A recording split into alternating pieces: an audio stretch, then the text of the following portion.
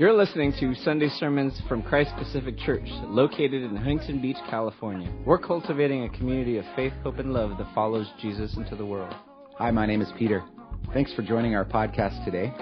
We're on the third week of Advent as we are considering what it would look like to conspire together to make Christmas meaningful again. Last week we considered what it would look like to spend less money at Christmas. And today we're going to consider what it would look like to give more of what really matters. Good morning. My name is Linda Hewitt, and I'll be reading this morning's scripture with you. We'll be reading from Matthew 1, verses 18 through 25 in the New Revised Standard Version. Please follow along in your Bible or on the screens. Again, that's Matthew 1, verses 18 through 25.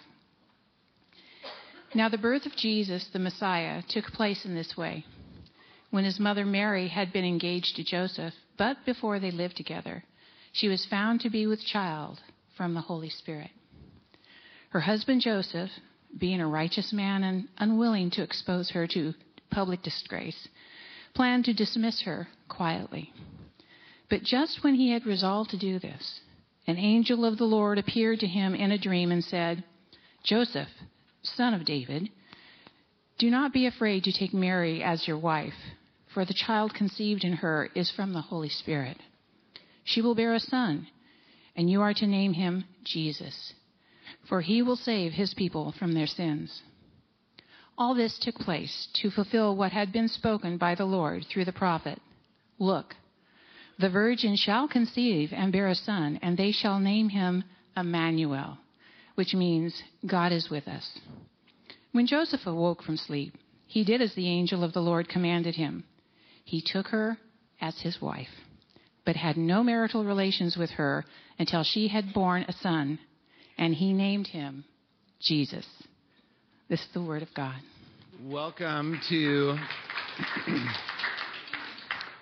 week number 3 of the Advent Conspiracy. We are conspiring together to make Christmas meaningful again. And last week, Dean talked a little bit about this word conspire. That often has negative connotations. People who conspire or believe in conspiracy theories are not generally thought well of. But conspire is not a negative word. We're doing something together to push up against what has become a cultural norm, which is to celebrate the birth of our Savior by radically consuming stuff. That's generally how we celebrate Christmas. And so what we're saying is let's conspire together to make Christmas meaningful again. And we're going to do that by worshiping fully. Right? Christmas begins with worship. It began with worship, and it begins today with worship. And by spending less money on gifts simply for the sake of spending, and giving more. This is what we're going to talk about today. It sounds maybe counterintuitive, but I hope that it won't be after today. To give more of what really matters this Christmas season. And then finally, to love all. That's what we will talk about next week. So this week, give more. Give more of what really matters. Last night I had the privilege of being at our Angel Tree Christmas party. This was a party that we hosted. A whole team of people came together and decorated rooms 101, 102, 103 and got ready for a giant Christmas party where we invited families and children to come and receive those 83 gifts that you had purchased for those 83 children. Angel Tree is a ministry of prison fellowship, and it's an opportunity that we took advantage of to give Christmas gifts to kids who have a parent who is incarcerated and who would otherwise not receive a gift from mom or dad. And so we had the opportunity to share the gift of Christmas by giving these kids an experience of Christmas, and to also give them a gift. I just want to show you a couple pictures from last night because it was really magnificent. Look at the joy on those faces. All right, we got to celebrate the gift of Jesus last night, and there's a couple more here. You know, Christmas is a season of wonder because we are celebrating the most wonder-filled event in the history of the universe. God became a man. This is amazing. And we got to see the wonder in some faces. This one's the best. Here's a kid who can understand Christmas, that God became a man. Super fun last night. Thanks to all of you who gave those 83 gifts to these 47 families. A bunch of them came last night. We're able to give them in person, and the rest of those gifts will get delivered in the coming weeks.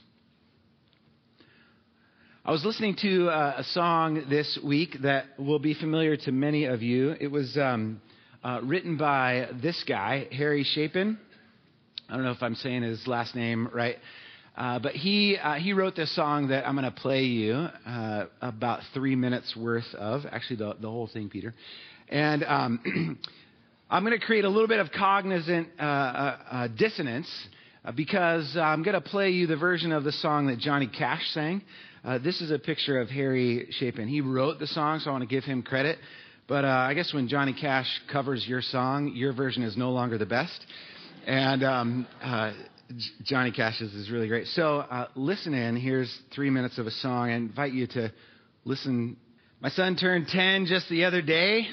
He said, "Thanks for the ball, Dad. Come on, let's play." "Can you teach me to throw?" I said, "Not today. I got a lot to do." He said, "That's okay." The boy got a ball from his dad. But what he really wanted was his dad to pay attention to him. And this song captures a lot of what we are getting at this week when we say, give more this Christmas. Not more stuff, more of yourself. The boy didn't want another ball. He wanted someone to catch the one ball that he had. He wanted his dad to pay attention to him. He wanted his dad to spend time with him. He wanted the presence of his dad. I could tell by your nodding that you could relate to that song.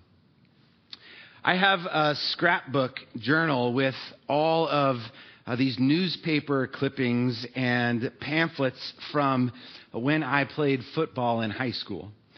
And I was looking through that scrapbook this week, and I came across a few pictures that I'm going to show you momentarily.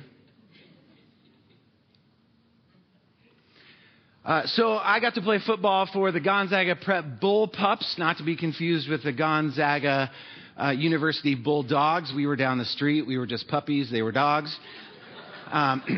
This is me, number 64 in the middle, looking all big and bad and mean.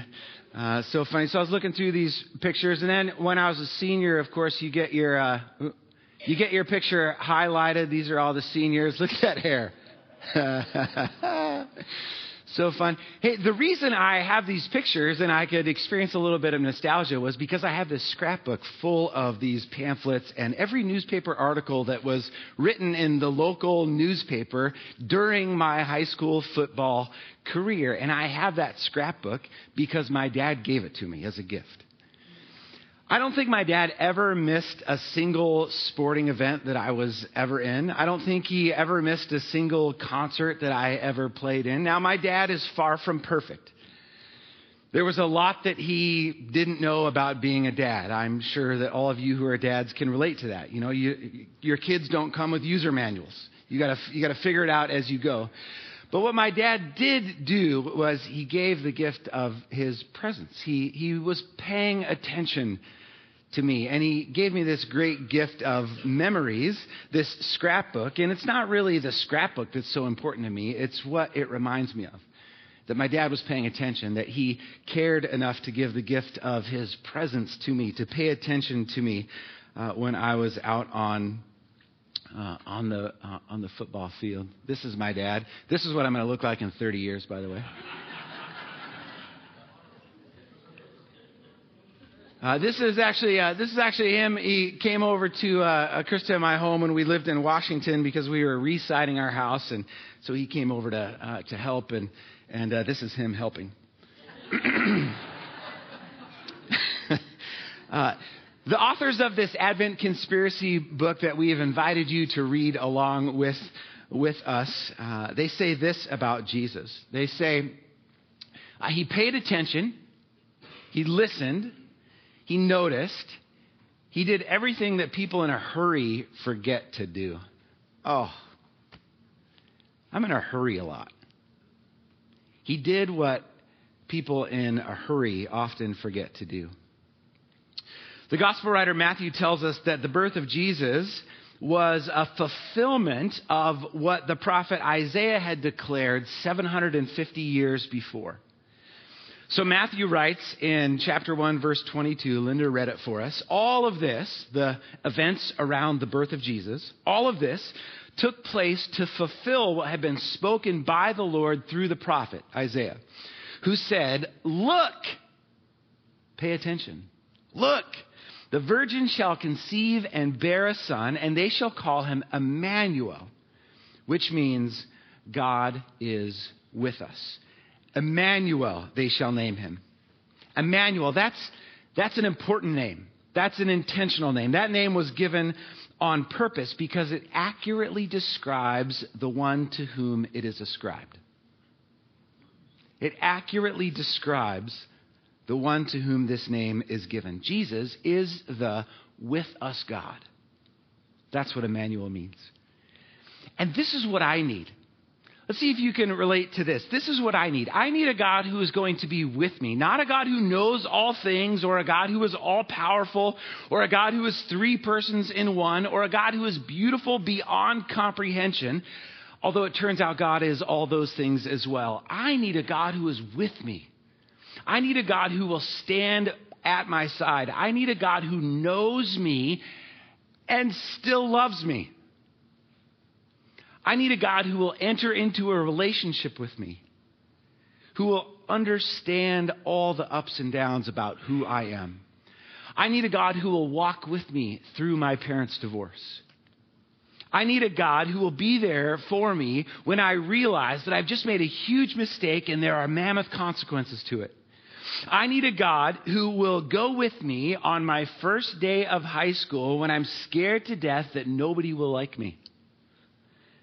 I need a God who will accompany me when I move to San Francisco and I step into the intimidating offices of O'Brien Kreitzberg Project Managers, my first employer after college. I need a God who will be with me in those moments. I need a God who will be with me when I say yes to marriage because I have no idea what I've just said yes to.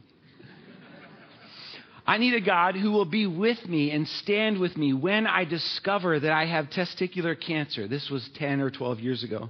And I need a God who will be with me, be there with me when I wake up from surgery. I need a God who will be with me when Krista and I discover that because of my problems, we are unable to have biological children. I need a God who will stand with me. I don't need a God who has all the right answers. I need a God who is with me. Look, the virgin shall conceive and bear a son, and they shall name him Emmanuel, which means God is with us. Thank you, Jesus, that you are with me, that you are with us, and that we get to celebrate that reality this Christmas. Think about when Jesus was born. He entered into the muck and the mire and the pain and the brokenness of our world. And just how was it that Jesus entered the world? How was it that he showed up? Precisely the same way that you and I showed up. Through our mother's birth canal, soaked in amniotic fluid and blood, squirming, screaming as we gasped for our first breath of air. Jesus entered the world in exactly the same way you and I did, which is, I think, arguably the most painful human experience possible, giving birth. Which seems like an appropriate initiation into life in a broken and painful world, doesn't it? Jesus was born into our messiness. He wasn't even exempt from the messy process of being born. Do you see it? Do you see the wonder of it? Do you see the wonder that Jesus, the God of the universe, is with us? He's come to live among us in our mess, in our pain, in our joy. Jesus lived with and he suffered with Mary Magdalene, with Lazarus, with John, with the Samaritan woman at the well, with Jairus, the synagogue ruler. He was with all of these folks in the midst of their real physical, social, economic, and emotional struggles. Do you ever find yourself in a mess? Though I walk through the valley of the shadow of death, I will fear no evil, for you are with me, Emmanuel. Your rod and your staff, they comfort me. God gave us the best gift he could give. He literally gave us himself. He gave us his presence. When Harry Chapin wrote that song, Cats in the Cradle, he was writing about a boy who wanted nothing more than his father's presence. And then, ironically, later in life, a father who wanted nothing more than the presence of his grown son. And the story of Christmas is a story of our Father in heaven who has given us his presence. Once and for all. Emmanuel, God with us. When Joseph had that dream, when the angel told him that he should take Mary to be his wife because her pregnancy was this wonder-filled, mysterious work of the Holy Spirit, and Joseph was told in that dream that he should give the child the name Jesus, for he will save his people from their sins. Jesus, you will call him Jesus. Jesus is an important name. It's an intentional name, because it accurately describes the one to whom it is ascribed. Jesus is the God who saves. That is who he is. Jesus is the Greek name, the Greek version of the Hebrew name Joshua or Yeshua. You know, just like Pedro is the Spanish name for Peter, right? So Jesus is the Greek name for Joshua, and Joshua just means God saves.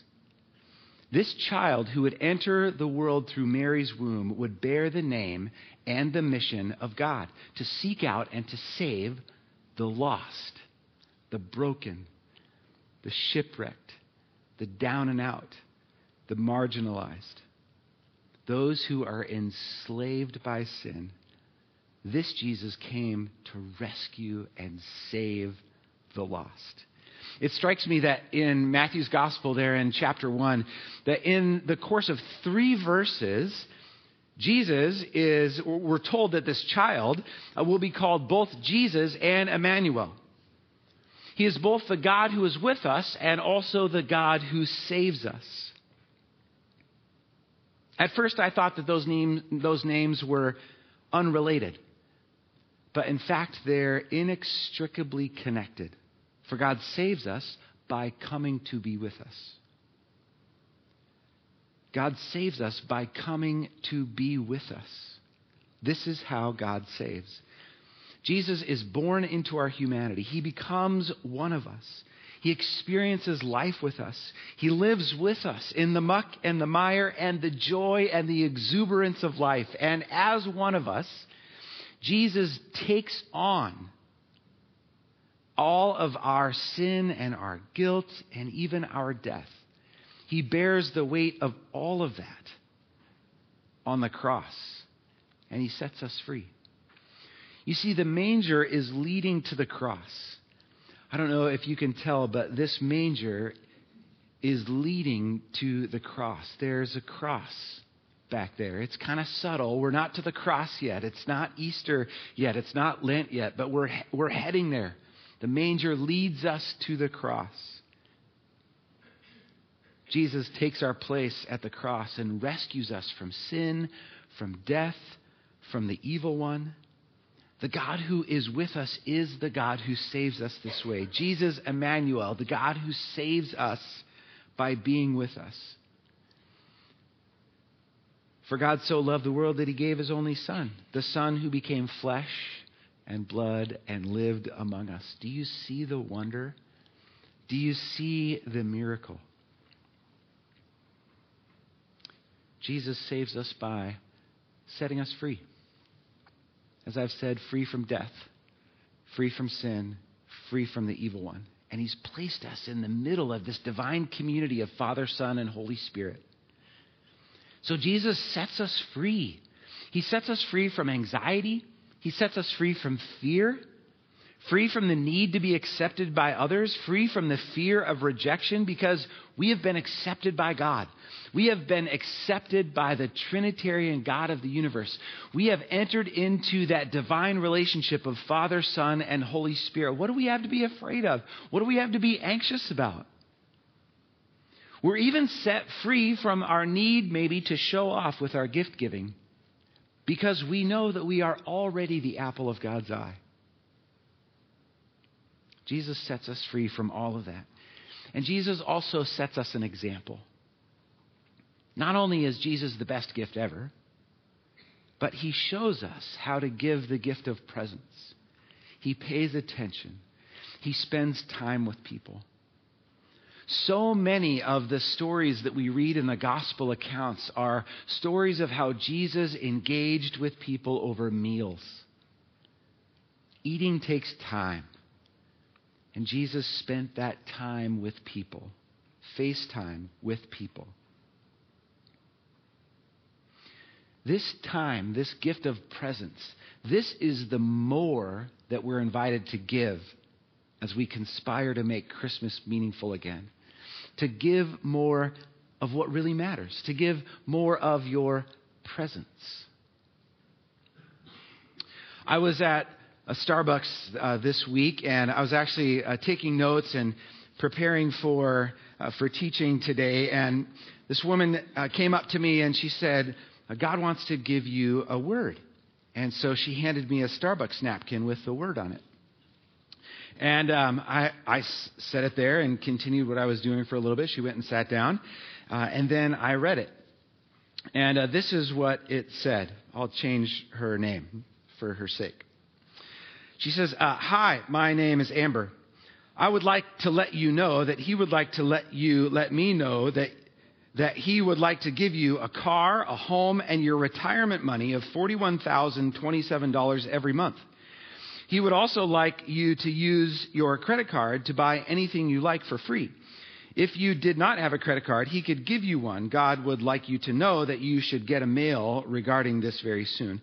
May God bless you abundantly, and may your life be filled with peace, happiness, and prosperity. God bless you, Amber. And I thought, that's a pretty good word. Thanks, Amber. So I thought about that, and as I was leaving, Amber was still there, and so I walked up to her. I introduced myself, and I said, hi, Amber. I said, thank you for the word.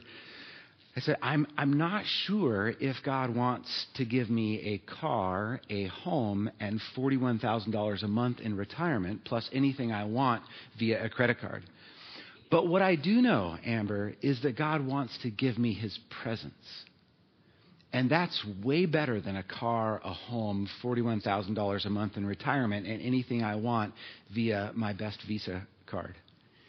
Because God is Emmanuel God. And we're told all about that in Matthew chapter 1. She actually had a Bible on her table. I said, take a look. And Merry Christmas to you. The gift of Emmanuel. Better than any possible gift. And it's the gift that we want most. If we're really honest with ourselves, it's the gift we want most, the gift of God's presence. The gift of being paid attention to. And so this Christmas, as you consider giving, as you consider gifts, and I know it's, especially for you who are really responsible, it's December 15th, and like you've already done all of your Christmas shopping, right? But as you consider giving this Christmas, I want to invite you to consider giving the gift of presence. Because what the people around you want more than anything else is you. What they want more than anything else is you. The best gift that you have to offer is the gift of yourself. And Jesus shows us how to do that. Jesus set us an example. And when we give ourselves, when we give the gift of presence, the gift of paying attention, when we do that, we are reflecting the gospel. We're reflecting the Christmas story the gift of Emmanuel, God with us. This is how we can conspire together to make Christmas meaningful again. Give the gift of presence. It's the best present ever. Let's pray.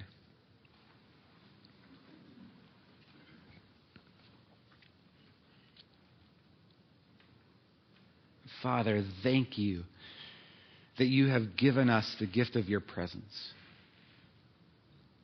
Thank you that you have not left us orphaned, but that you have actually adopted us through Jesus Christ, that you have brought us into your family, and that you did this by showing up, that you did this by becoming one of us and taking on flesh and blood and dwelling among us, setting up your tent in our front yard, so to speak. Thank you, Jesus, that this is your gift to us, the gift of you with us, the gift of you paying attention to us, the gift of you rescuing us from the fear of being alone, rescuing us from the darkness by shining your light into our lives. So, Father, thank you for the gift of yourself through your Son, the person of Jesus of Nazareth, born to a woman named Mary. We celebrate you today, Jesus.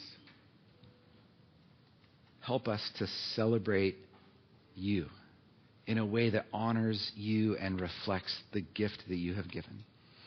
We worship you, Jesus, for we pray it in your name. And God's people said, Amen. Thank you for joining us. For more information about Christ Pacific Church, visit our website at www.cpchb.org.